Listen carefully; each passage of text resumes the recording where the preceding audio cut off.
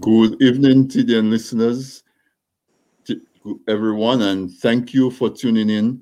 If you're listening to me on tdnradio.net or watching on Facebook Live on TDN TV or on RVR DigiPlay channel 59 in Dominica, thank you for tuning in. This is This Weekend Interview with your host, Anthony Drago.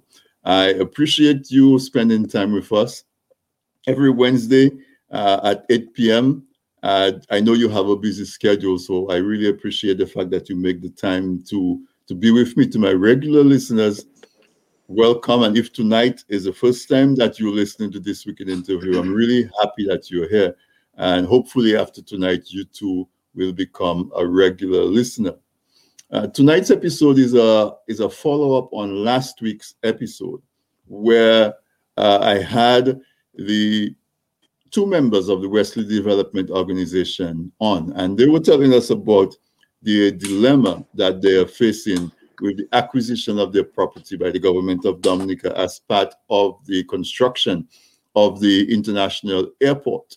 And at that time, they revealed that there was little or no negotiation with them by the government for the acquisition of their land. As a matter of fact, they indicated that the land was acquired and they only found out about it after the fact. And as of last week, some of them still had not received any formal word or any formal negotiation as to how they would be compensated for their land. And so what I have on tap for us tonight is an attorney, as I promised with you, someone who has expertise in law that can explain what right the government has, was the privilege of the government in being able to take land from private citizens under what circumstances. And in those circumstances, what is the privilege of the private homeowner in terms of his ownership of his land. And I was very happy that Mr. Tiani Behanzi is able to join me to throw some light from the legal point of view on that topic. So Tihani, I am honored to have you, and I'm appreciative that you can come and bring some technical light onto the whole issue. So a very warm welcome to you, to TDN Radio, and to This Week in Interview. Yes, well, I want to say hello to those who are listening to your radio program via any terrestrial channels, as well as listening to the program via various media platforms and social media. So good evening to you all. Yes, good evening. Welcome. By way of background, let's just, I would like to have you just introduce yourself to the audience, give them a background of your profession or of your familiarity of your profession, so that as we go forward, people can understand on what authority that you're given the information that you're given tonight. Yes. Well, I live in the area of Wesley, one of a few attorneys living in that area, although I think the other two have moved out of Wesley. And I was asked by the Wesley Development Organization to attend a public meeting on the 13th of October about the issue of acquisition, looking at the actual legislation that allows the government to acquire individuals' land for whatever purpose it is. So in doing so, I obviously did research as to, what was the position. So we had the legal position from the Land Acquisition Act, Chapter 5302. It's been a piece of legislation that's been in place for some time. But what I also then did, looked at the various publications of the Official Gazette to acquire the information as to whether or not the government had in fact acquired any portions of land, and whether they have done so within the spirit of what the Act would have expected. And that is what I did. And I think accidentally, I would say, I came upon some information that indicated that most of the land had actually been acquired by time that we had this public meeting, that their lands were in fact acquired. So I want you to repeat that because we lost you first. Vance, we lost you for a second. Yes. There. Repeat that last thing that you said. When you did the research, you came up on what? Yeah, when I did the research, I discovered that a lot of the land had already been acquired without the knowledge of the people, and in some cases without even negotiating with them, and most of them had not even known. Totally against the spirit of the Act, the Land Acquisition Act, Chapter 5302. So once I said that, a lot of people who were present were shocked because they had not known, and I had all of the various publications of the Gazette. I mean, I'll show you the kind of list we're talking here. Wow. Several documents here, you can see. So they were published in the Gazette. The largest one. So most people found out about the acquisition through that public meeting on the 13th of October. Now, what then happened was that there was also, because once the acquisition takes place, there's always a notice within the Gazette that informs you where you can actually go and take a look of this, of the plan. So you can, whatever portion of land you have, you should be able to look at the actual, the actual government acquisition policy in terms of the map, and you should be able to pick your property. You can say, okay, well, my property is lot whatever it is, and it fits within the designated area, and therefore it is within the acquisition zone. So I did that as well. There was no map or plan, although it was published since February 2020, that in fact a copy of this plan could be viewed at the London Survey's office, but there was none. And I've gone there on 3 occasions. We also, from the second public meeting we had, we sent 2 other people who were totally independent from the Wesley Development Organization to also request to take a look at this map. So there was none. So there was no information available to any of the members of the public, nor was there any serious consultation conducted so that people would actually even know whether their land was in fact targeted to be acquired. So you refer to the Chapter 5302 of the Act.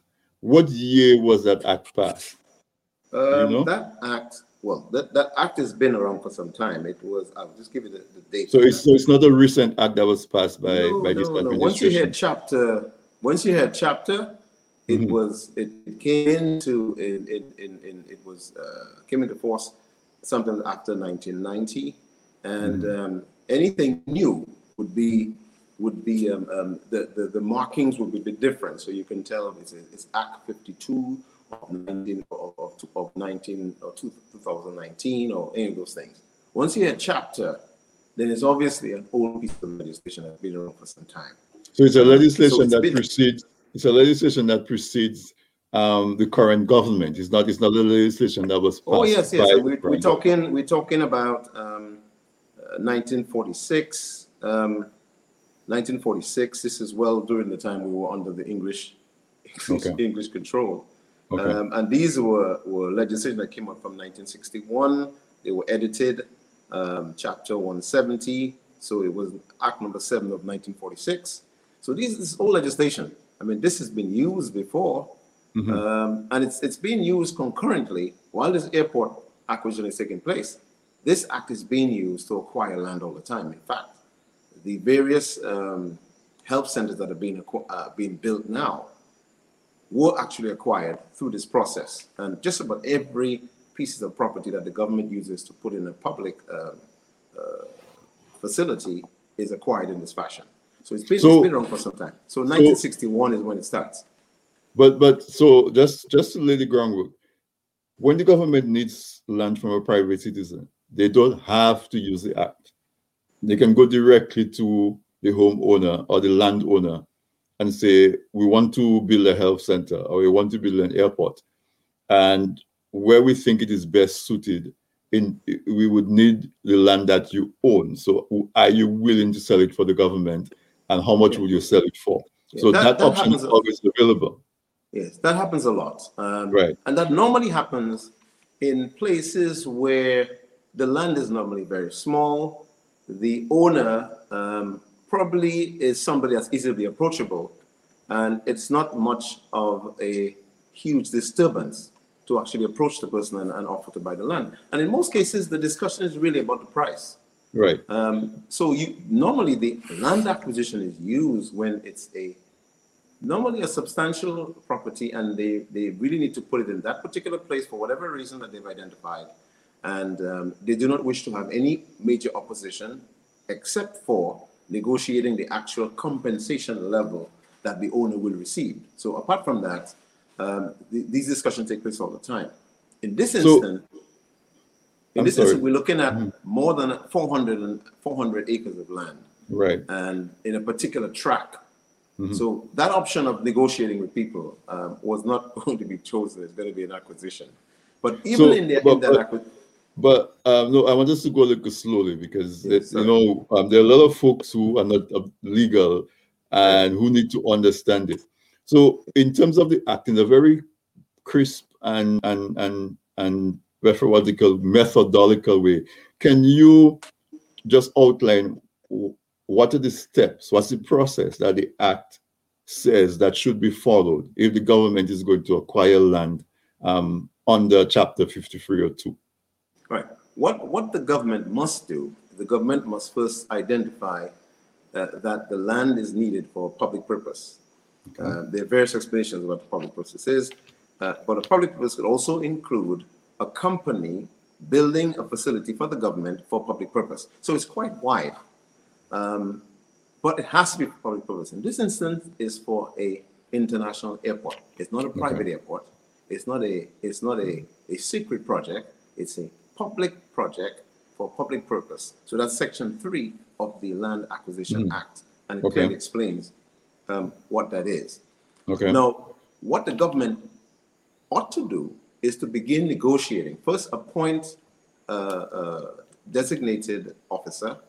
In this instance, they have appointed Mr. Lestrade, who is the person responsible for land and surveys, we call it. But what they have done in this instance, instead of appointing Mr. Lestrade for all of the acquisition from the first instance, they appointed him to acquire portions of land as he went along. So they began with acquiring land further away from the village in the heights of Woodford Hill, which is where part of this airport footprint would be. And then they came down all the way into the Wesley village, obviously with more populated people and more difficulties in terms of acquiring and in terms of dealing with a number of house owners. Some of the properties have houses on them, some of them just land which farms, some of them were cultivated. So the difficulty became more and more pronounced as they approached the village of Wesley, which is the tail end of the village of Wesley. So essentially, the negotiation is supposed to take place. And after the negotiation takes place, and there's some kind of agreement, a general agreement, an assessment board is put in place to set the compensation amount, and then the government publishes once.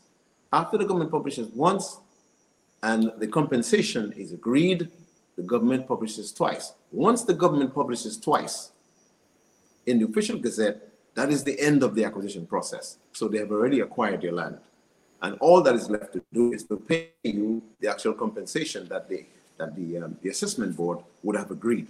Now, there's also specific provisions in the legislation that says, well, a public officer is not supposed to be involved in determining the level of compensation that you receive. But the Act does give the officer, the central officer, I would say, to make it easy for people to understand, to have general discussions with you. But it's the assessment board that makes and sets the amount of the compensation. There have been no assessment board.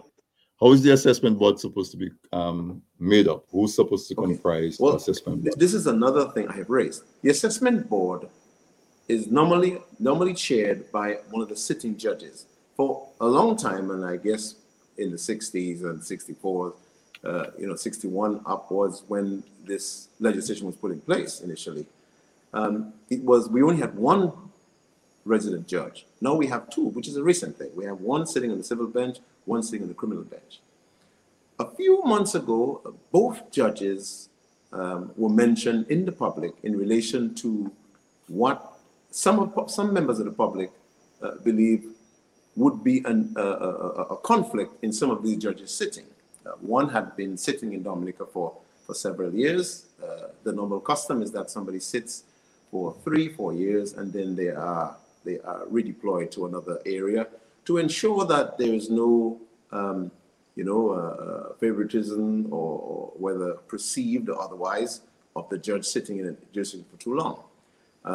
So one of the judges is actually a native Dominican who has sat in Grenada and then sat here in Dominica for the past year now.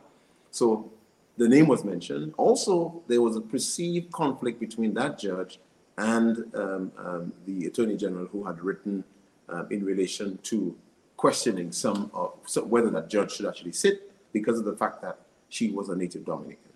So you have two major public issues. So I had mentioned when I spoke in public on the second occasion that even in the application of this assessment board and the appointment assessment board, perhaps the members of Wesley, the people themselves, should request that a separate judge be sent from the Legal and Judicial Services Commission in St. Lucia to sit on this committee, because there is so much public discussion about the judges and their ability to be impartial. That we always need to be careful, because you cannot and should not attack a judge on a personal attack, which is one, unfounded, and two, is questionable. So yes, you can and should discuss and critique any judge's opinion because they become public once they're released. But we have to be very careful about attacking somebody's personal character in relation to a judge who's sitting on a bench. I think that just interferes with the separate, separate and impartial function of the judiciary. There are closeness because of the manner in which we fund the judiciary here in the Caribbean, because the countries, heads of state, heads of government, I should say, vote for the Chief Justice, for example. Sometimes there's a perceived interference based on the history of a judge's ruling, for example, and those things are raised on a regular basis. So there are several issues that affect the public's perception of the ability of a particular judge to be impartial because of the political pressure in relation to the funding structure that's in place. Although I believe, as an attorney, I don't see it as a direct issue. I think that there are instances when people raise questions, but I feel yes, you may say that the funding structure may influence the judges, but I think that we need to look directly at the functions of the judges themselves. So that is one of the issues of the assessment board. Now, the judge sitting, after having been chosen or selected or appointed, can in fact appoint some other chair if they feel that person is able to. So that is an issue. But what we need to be careful of is this: a person whose land is who comes before the assessment board for an amount to be assessed of a compensation level, if that person does not appear on their own or appoint someone to assess or to protect their interests, then the legislation, the act, can impose someone. So that person cannot stop the process of the assessment board deciding what the assessment could be for their property. So that's the way the assessment board works. Now, none have been appointed so far. So this process, you saw acquisition, you saw publication once, publication twice, all of which was completed by the end of October, and there's no assessment board put in place. And many questions have emerged as a result of that, because in public and international publications of those who sell, for example, passports as agents for the current government, have released documents and advertisements suggesting that all of the land have been acquired and all the people whose land have been acquired have been compensated. That is clearly not the case. I only know, and I can only confirm that one individual, one family, have received compensation for 2 lots of land and property, meaning houses, they're upon those properties. But that is 2 out of 200 and something landowners, no? Well, it's even more than that. It's actually more than that, because I think they increased it slightly. So there is and that was a very interesting one, because that individual, who was in fact one of my clients, we had assessed the property, and several meetings had taken place, and I think they were frustrated. So he appeared on the radio, I think it was Q95, and threatened that that he would consider blocking the roads. And that very day, within hours, the funds was received for the compensation of those 2 properties. After that, we have heard of no other compensation amounts paid to anyone, any of the landowners, that we can confirm. I can only confirm this one. So, but the amount that was paid was based on a negotiated assessment of the property? Yes, it was a negotiated assessment of properties. Of the property. But once the public meetings were held by WDO, West Development Organization, there was a slight increase in the amounts that the government offered to settle. So clearly, the public meetings had some influence in terms of raising people's awareness, and also the willingness of the government negotiators to offer more. I mean, there are instances where neighbors beside each other, are receiving substantially different offers of compensation. Substantially. We're talking, in some cases, $8, and in some cases, $3 per square foot. But the issue is that land prices are set based on current recent transactions. And the last recent transaction is by one of the landowners from Eden Estate, 5,000 square feet at $8 a square foot. And in some instances, and that is a property that is way in the whole of Wesley, I would say. Now, if you're on the main road in Wesley, I wouldn't start negotiating at anything less than $15 a square foot, because you're on the main road, you're in the middle of the in some cases the business areas, have access to all the facilities. So there's no reason why you should be accepting $8 a square foot. So there's a lot of that going on. And the government is a bit lucky in the sense that the area to which the footprint of the runway, the alleged runway, which will come, because we're not sure where it's coming, is in fact within the zone of their supporters, for example. Now, that does not mean that although it is within the footprint of the supporters, that those people have received compensation levels that they would appreciate, or they would agree to. Well, that is a double. I was saying that could be a double-edged sword, because now you're saying that the folks are supporters of the government, and their property is being acquired by the government, yes, without prior negotiation, yes, without prior knowledge. And so, it begs the question that if they're treating the folks who support them in that way, what would they do to the folks that they perceive who do not support them? But I want to summarize, and tell me if I'm correct, the steps that you said that the Act, Chapter 5302. So it has to be established that the project is for public purpose. They have to appoint a designated officer that's going to do it. There has to be negotiation. There has to be an assessment board, which is supposed to be headed by a sitting judge or someone appointed by a sitting judge. There has to be a publication in the Gazette, and that's what you showed, that pile of Gazette. There has to be 2 publications in the Gazette. In between the publications, I assume landowners have the opportunity to raise their concerns and to make sure that their interests were represented. And once the second publication happens, then the land has been acquired. And you're saying that when you were preparing for that public meeting, and you did your research, you're finding out that both publications had happened, which means that the acquisition was a fait accompli, and the landowners did not know anything was going on. Is that, am I interpreting that correctly? Yes, that is precisely what it is. But Okay.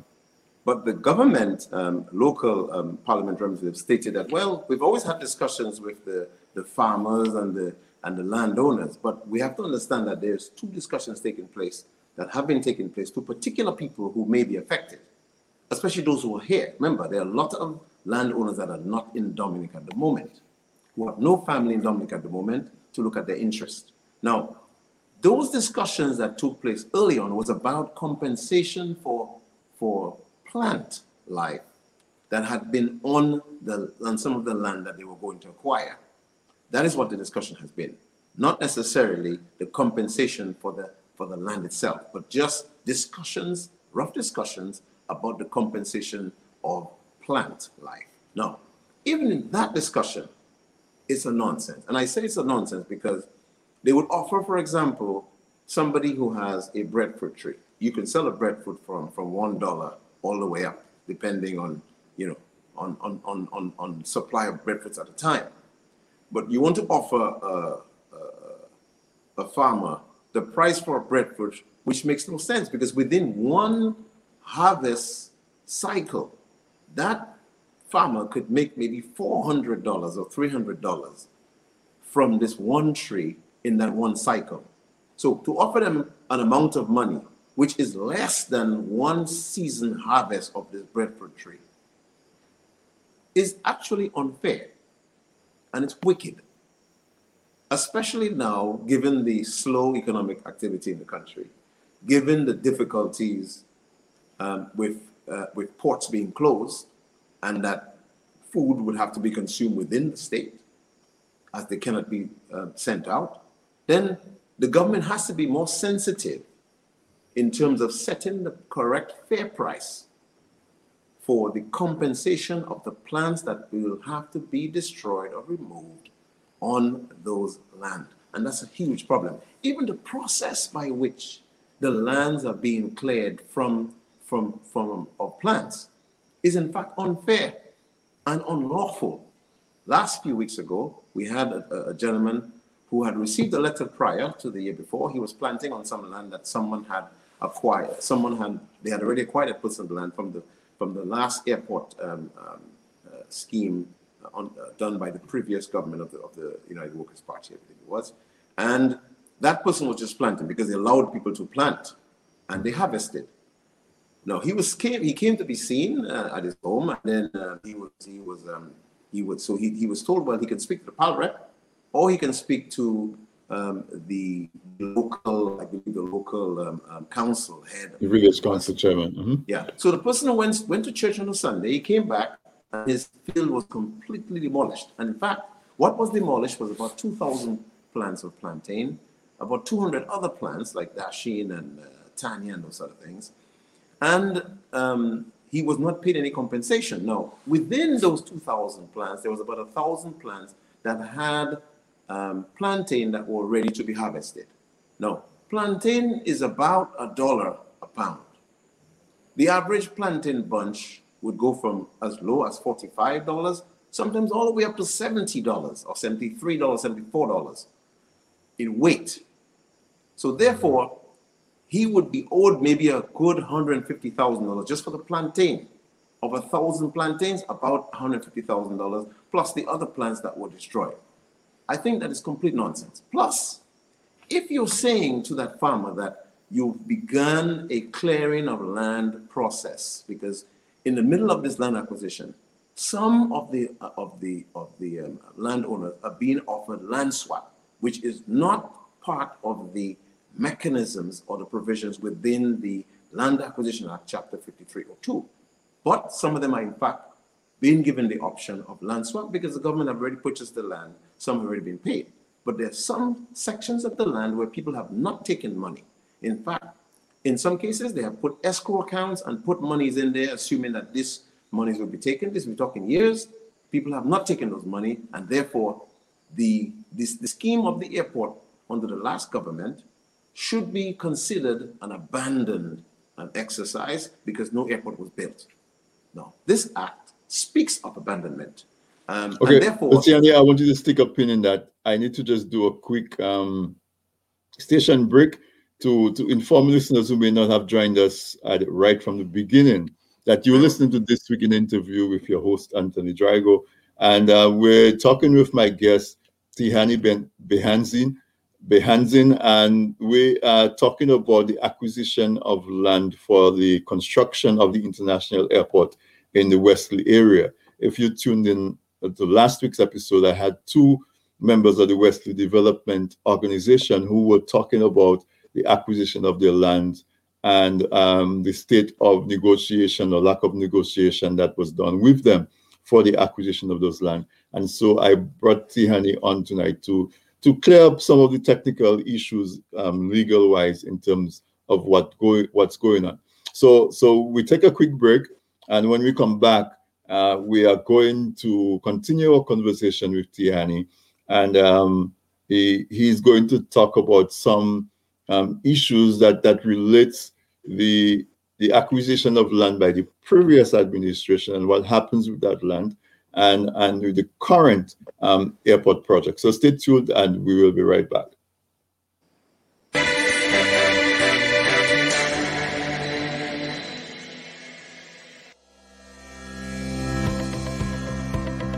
When you feel a sneeze or a cough coming, covering your mouth prevents the spread of germs. You probably knew that.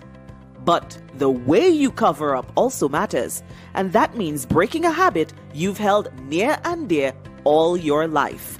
Cover your nose and mouth with your flexed elbow or a tissue, not your hands. Discard the used tissue immediately. Then wash your hands. Help stop the spread of germs. Remember, your health is your responsibility.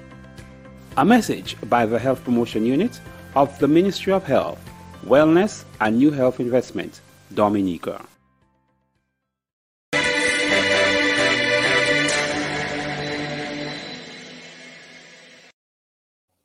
Welcome back, listeners, and thank you for staying with me through the break. It's never too much to remind you to stay safe during the COVID pandemic and the things that we can do to protect ourselves and our loved ones. How we sneeze, how we protect projectiles from getting airborne and infecting other persons. We have to really work as one to try to eliminate COVID so we can get back to life in some semblance of normalcy. But tonight, I'm talking to Tihani Behanzin. He's an attorney at law practicing in Dominica, resident in Wesley or close enough to Wesley. I think he said he resides in Wesley. And he's given us a bird's eye view of the law, the Act 5302, which gives the government the privilege to acquire private lands for public purpose. And this is being exercised in the Wesley area right now. Over 200 landowners have their property being acquired by the government for the construction of an international airport. So welcome back, Tihani. Right before the break, you were making reference to the previous government acquiring land from landowners in the same area. I think they acquired in that instance about 1,000 acres of land for the construction of an international airport. And you were saying that in some of these instances, some folks have been allowed to go back on that land and to farm. In some of these instances, persons have never accepted compensation for those properties. So without trying to muddy the waters too much, because some of these laws are even complicated in their own rights. How does that previous acquisition of land by United Workers' Party government prior to 2000 impact on this current project that this current administration is undertaking? Well, as I was saying, is that those individuals who did not wish to be just simply compensated and wanted land were being offered land swap deals which is outside of the purview of the Acquisition Act. But because the government had acquired the land, the government have been trying to move people on that land. In some instances, the land have been occupied by other people for years. We're talking 10 years, 15 years, in some cases, sometimes longer. And what they have been doing, they have just been transporting people onto that land and allowing them to take land. But you cannot, in any of the civilized jurisdictions where common law is practiced, you cannot just go and remove somebody occupying a property. You need to take action in the court. If the person refuses to leave, you can't just show up with a bulldozer and bulldoze them. And what's happening now is that some people are being just displaced. I mean, in the Londonderry area, there are people who have acquired the two portions of the land as you come from the airport for more than 20 years. And those people have appeared, sprayed, and just taken over land that other people have been occupying. That cannot be done. That's unlawful. But still, it is being done. And in some cases, at the horn of that piece of land, individuals who support the current administration have been told to just go and take the land. In certain instances, other individuals are being used to fight those who are occupying, to force them out. So the government appears not to be involved in this racket, but in fact, it is something that government agents are putting people onto the land that are being occupied by other people. So there's a huge dispute going on. And in some cases, young plants, and I understand plants are difficult to find in the Western area, but they are bulldozing those plants, saying and suggesting that they're going to do agricultural projects, they're going to relocate, a host of things that they've been saying, and those land in some cases have been bulldozed over a year. So you could have had a full harvest of plantain, for example, full harvest of bananas, and various other crops, including short crops, maybe 4 or 5 harvest sessions could have passed while you just bulldoze the land. So there's a lot of political partisan action taking place against this, the rights of individuals occupying those lands. You must take action or negotiate with people to get them off the land. You cannot just come and bulldoze. If you bulldoze, you must pay compensation. And I think eventually you're going to have an explosion of violence because, for example, if you go and plant 200 acres of plantain, I mean, I grew up in the St. Joseph area. I spent most of my youth on the lands of Camus Joseph. We had 2-3 truckloads of bananas every other week. So I know that you plant. First of all, you clean, you plant, you fertilize, you trim, you sleeve, you deflower, you do a series of things. You cover the plants and you put the plastic. There's several pieces of work, and that all costs money. So how do you just show up on a man's piece of land that he has been planting for, in some cases, 20 years, and you bulldoze him and pay no compensation, say nothing to him? And then in this last instance there of 2-3 weeks ago, the bulldozer came just to clear that piece of land. The bulldozer was not there to begin a clearing process of all of the land. The bulldozer was used against that particular individual. I believe he was victimized because he had spoken to a group of individuals who had come here and were asking about people's views about this airport deal. So while he's at church, they bulldoze the 200 acres. The 2,000 plants and the other plants, that were there. So and then the bulldozer disappears. So it was not an organized, action that began to clear a whole area. This was just a precise hit on this particular farmer. That is nonsense and that is unlawful. And they need to pay him compensation. I encourage him to get the services of a lawyer and take the government to court for the destruction of his plants. So that brings me to my next question. That what are the options that are able? So we spoke about the government's privilege to acquire private lands under Chapter 5302, if it's for public purpose. What are the rights of the landowner when government tries to exercise that privilege? I can imagine that there should be some kind of protection for a landowner in those circumstances. Well, in relation to because there are two issues. One is the last airport done by the previous government. In relation to the acquisition of the land for this particular international airport, there's nothing that the owners can do. They cannot stop the acquisition. All they can do is ensure that they receive a fair, just compensation for the loss of their property. That's it.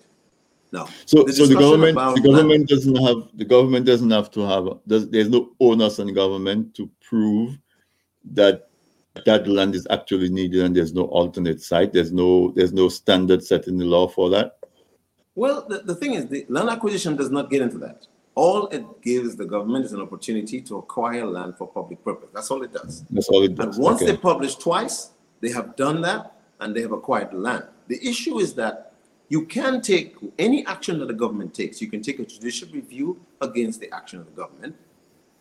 And there are two pieces in the manner in which such an application appears before the court. The first one is leave to appeal for full judicial review. So the court has to grant you leave. Once leave is granted, a period of time after you're caused to serve documents onto the other side, which is the Attorney General and any specialist organization with the government, then you hear the full application. But the problem is that because of the heavy load of the court, that being one of the obvious ones, there are others, but because of the heavy loads, very few judicial review application against the government is heard, and heard promptly and done in time. For example, the bridge that was built in Roseville, the Central Bridge, there was an injunction against the building of that bridge because of some issue of the manner in which the procurement and the bidding process took place. That application had never been fully completed, but the bridge was never stopped, and it continued and it completed. Still, the provisions put in place from the case result into the judicial decisions were never executed, and the bridge was in place. It was finished. They had the huge ceremony, turned on the lights. People started going back and forth. There was jokes about whether people should use donkeys underneath the bridge, all sorts of foolishness. But the purpose, when you first put a judicial review, the first point that you do is you ask for an injunction to stop the other side, in which case the government, from proceeding with the very thing that you're bringing to court to decide on. And that never happens. So you're saying that the injunction was filed, but it was never heard? Yes, it was never heard. No, in this instance, I believe the people in Wesley are fearful. Most of them are fearful. Secondly, some who are supporters of the government feel that they may be victimized, and therefore they are not prepared to take any legal action.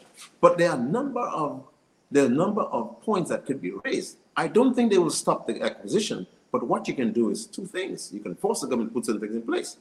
You need to, before you go and decide you're going to put an airport in this place or that spot or whatever spot it is, you need to at least have the studies that will tell you, yes, this is a good place to put an airport. So you do socio-economic studies, you do wind studies, meteorological studies. You're saying that those studies are not available? None. They haven't done any of them. None has been done. Although there is a program run by the Prime Minister called Anupale, it's in paradise right now by the current Calypso competition going on. But Anupale, a number of government decisions that you would expect to be explained and passed in Parliament are released on a regular weekend in just someone having a discussion. In such discussion, they have indicated that they have small studies they have completed. Nobody has seen them. They have not been made public, but it indicates to them that this is a good place to put the airport. And one is that, well, from both angles of the airport, from the footprint, there's no major obstruction, no mountains, okay? Still, there's no report. Two, I live in the area. About maybe 7 acres from me is a source of water that has been coming from the ground. Since the 1300s, it has been used by the Jesuits and the other religious groups that have been in the country. So in this area, there's at least 4 such water sources. There are 3 rivers, ravines, and other sources of water that emerge with heavy rainfall during the wet season. No studies are dealing with that at all. Does that mean that we're going to put a floating runway?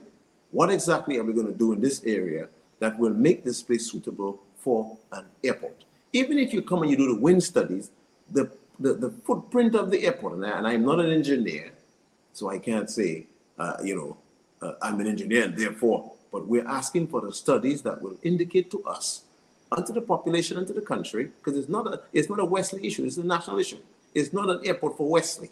It's an airport for the country, and it would be the largest civil project that we've had in our history. So I am assuming that this project would be informed by studies that are done in a public way, fairly, so we can determine whether this is in fact a suitable place to put an airport. Or is this an acquisition to divest people in Wesley of land for another purpose?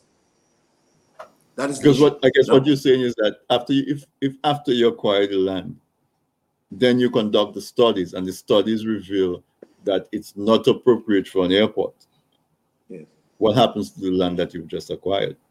Well, that's the point. And there are several concerns I have, because there are three. Remember, this discussion about airports have been going in Dominic for about 50 years.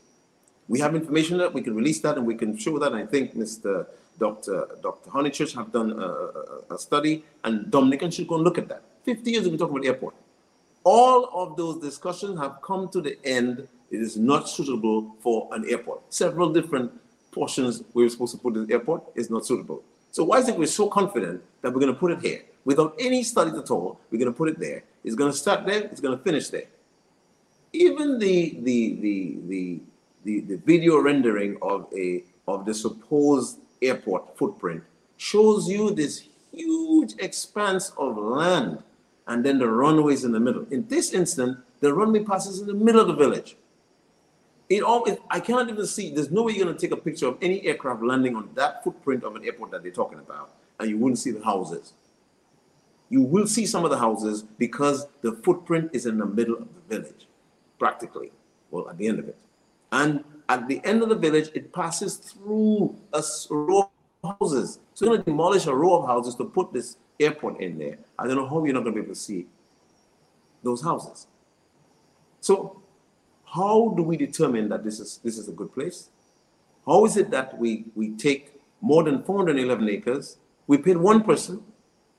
We paid only one person. We said that the money will come from passports, yet the last account of passport was a very, very small amount of money that was left in there.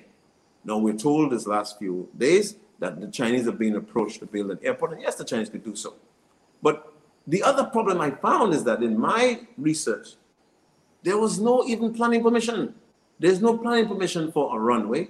There's no planning permission for any of the outbuildings. There's no planning permission for any subterranean drainage.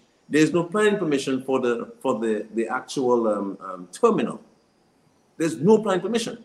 I'm not saying that everything we do has planning permission, because it will surprise Dominicans to know that all of the health centers being built have no planning permission.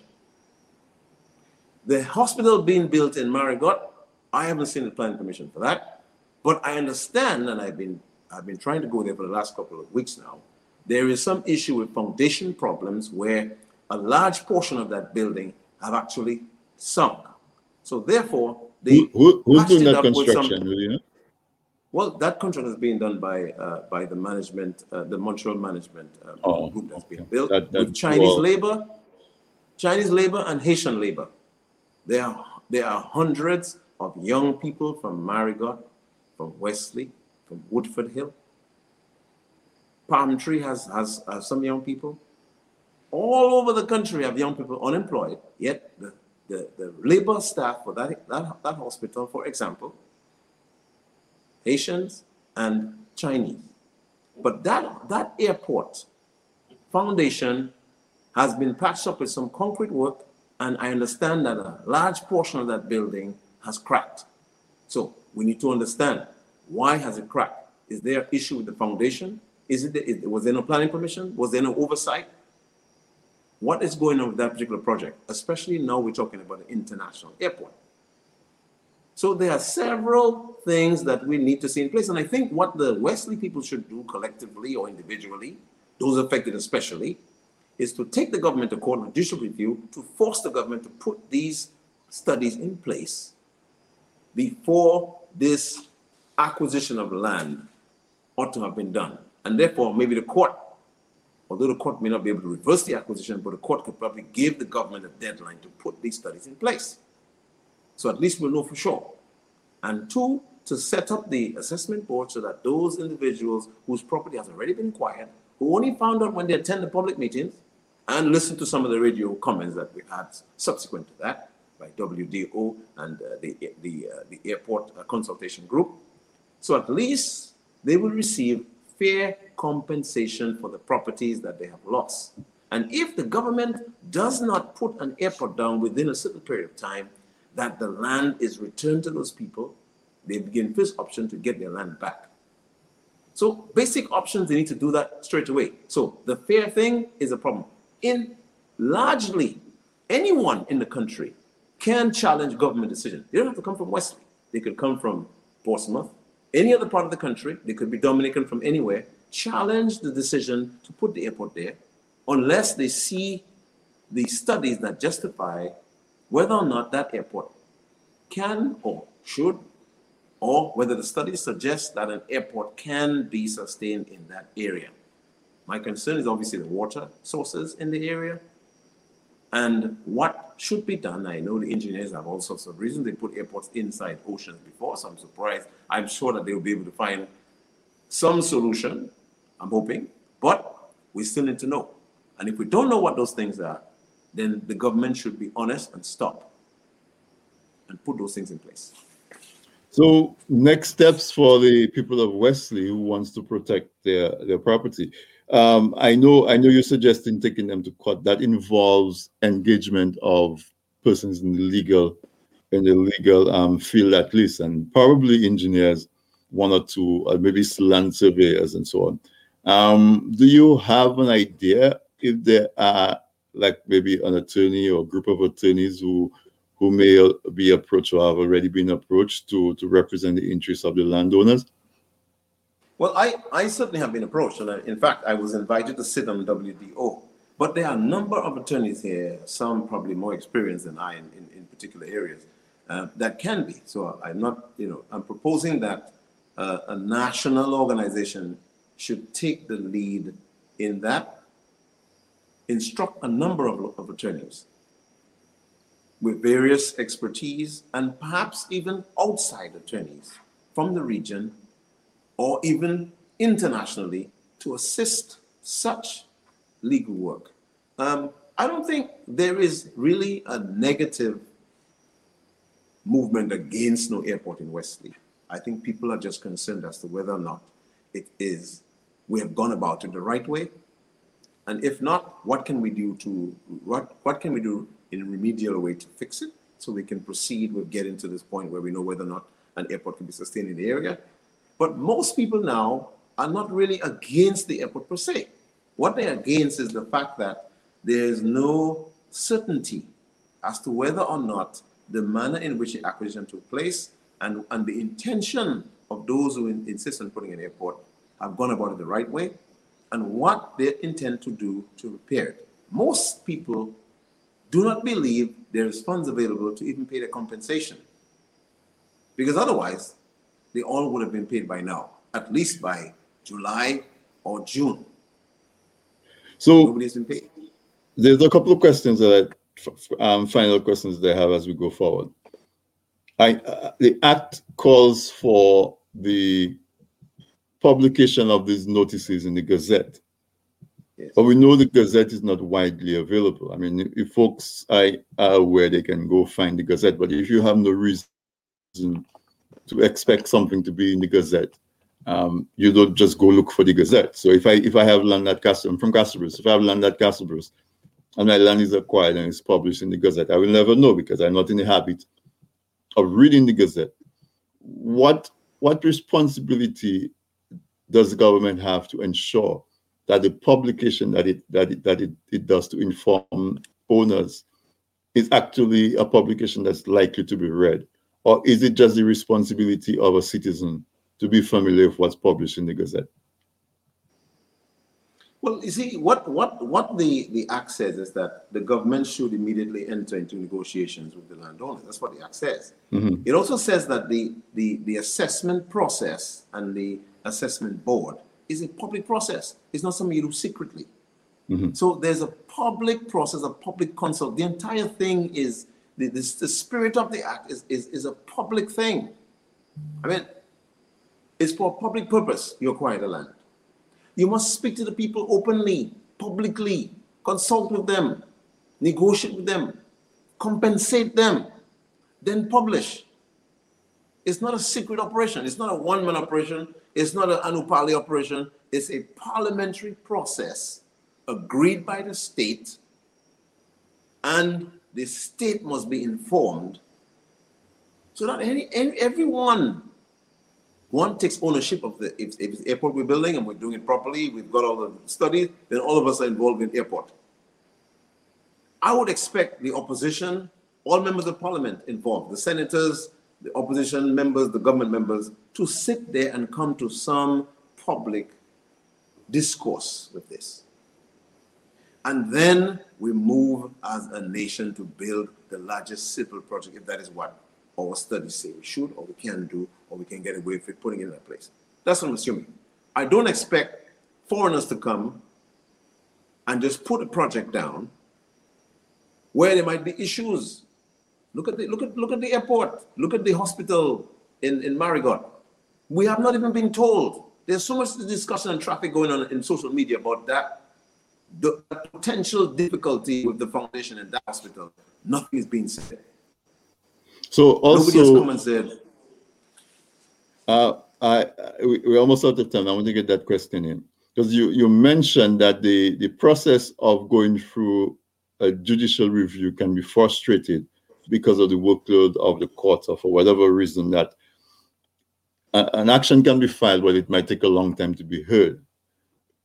Is there an avenue? I know, like for example, the Eastern Caribbean Court has some jurisdiction. So if you were to file an injunction, let's say in the local court, and in your opinion, it's taken a long time, is there an avenue where one of those higher courts, regional courts, could be appealed to intervene on someone's behalf? Well, yes. I believe the people of Wesley and the people of Dominica themselves, as I said, I know there is a big national discussion taking place on Saturday. I have been asked and I've been told about it, so I know that's taking place. I don't know whether your station will be covering it, but that's taking place on Saturday. But I think that the people involved in that process need to write directly to the Chief Justice publicly. Don't send no private letter. Send a letter and publish that letter seeking a quick response to a judicial officer from the Judicial Legal Services Commission, who will sit the same way we do it sometimes when there's election petitions, to sit and decide on these injunctions or these judicial review applications as a matter of urgency because of the importance of a decision on this airport. Especially only one person, as far as I understand, have been compensated. Yet everyone's land have been taken. In some cases, we're coming up to almost a year that these people land have been taken, and they have just been compensated. So really, we're almost looking at abandonment period. When you pass 3 months, 4 months, you're looking at abandonment period. So in some cases, they have taken the land, but they really have almost abandoned the position. Okay. So let me jump in right here, Tiani, because we're practically out of time, and say yes, indeed, cdnradio.net will be carrying the public discussion on Saturday. This Saturday from 2 p.m. to 5 p.m. we'll be carrying the discussion. To tune in for that on cdnradio.net is a public discussion on the International Airport Project. And also, I want to give you a final word. I don't know if there's any item we haven't touched on or spoken about, which you think is important that we mention, but I invite you now to make closing remarks. And of course, I would love to have you back. This is a discussion that I think has just started, so I'm hoping that I can entice you to come back at a future date so we could continue. Yes. Well, I would say the first thing is that people in West Indies need to be cognizant of the fact that there is no provision for land swap within the current Acquisition of Land Act. There's no such thing as land swap. So you're taking your chances. Also, the issues of getting a title for the land that they promised to give you is an issue. In fact, some people have been located on land that was purchased, well, what they thought was purchased, and those people have been rejected. So do not give up your property, although they've acquired it. Do not leave your property unless you receive compensation. Do not leave the property. Frustrate the taking of your property, because as long as you're there, at least you're physically there, and let them take legal action to remove you. That at least you will be in a better position to at least receive your compensation. I'm not saying you go on the radio and threaten to block the road. I'm not saying you do any of those things, but I'm saying that you be more active and cognitively aware.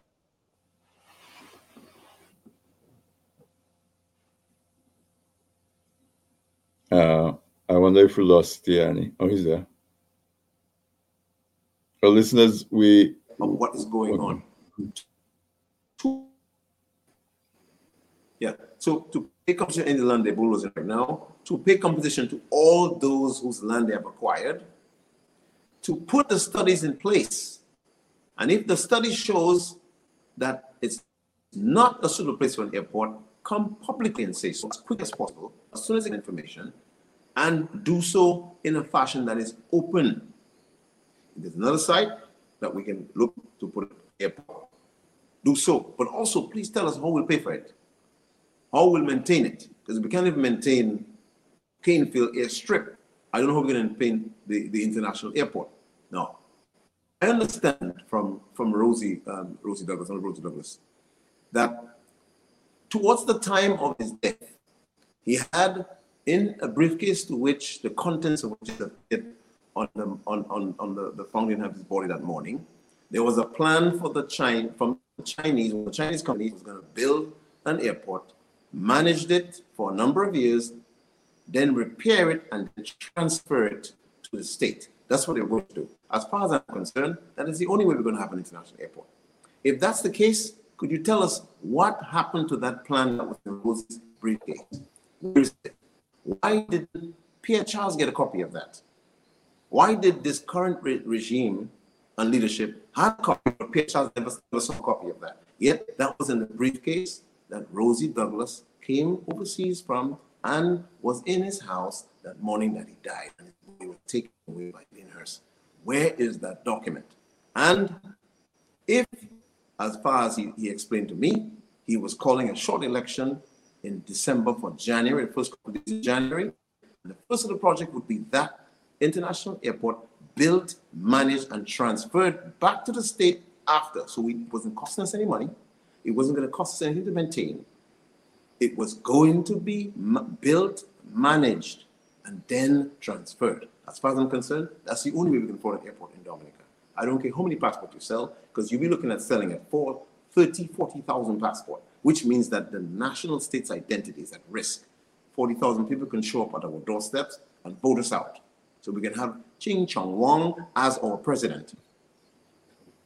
And our prime minister might be Wong something. So what I'm saying is that we already sold 30,000 plus passports.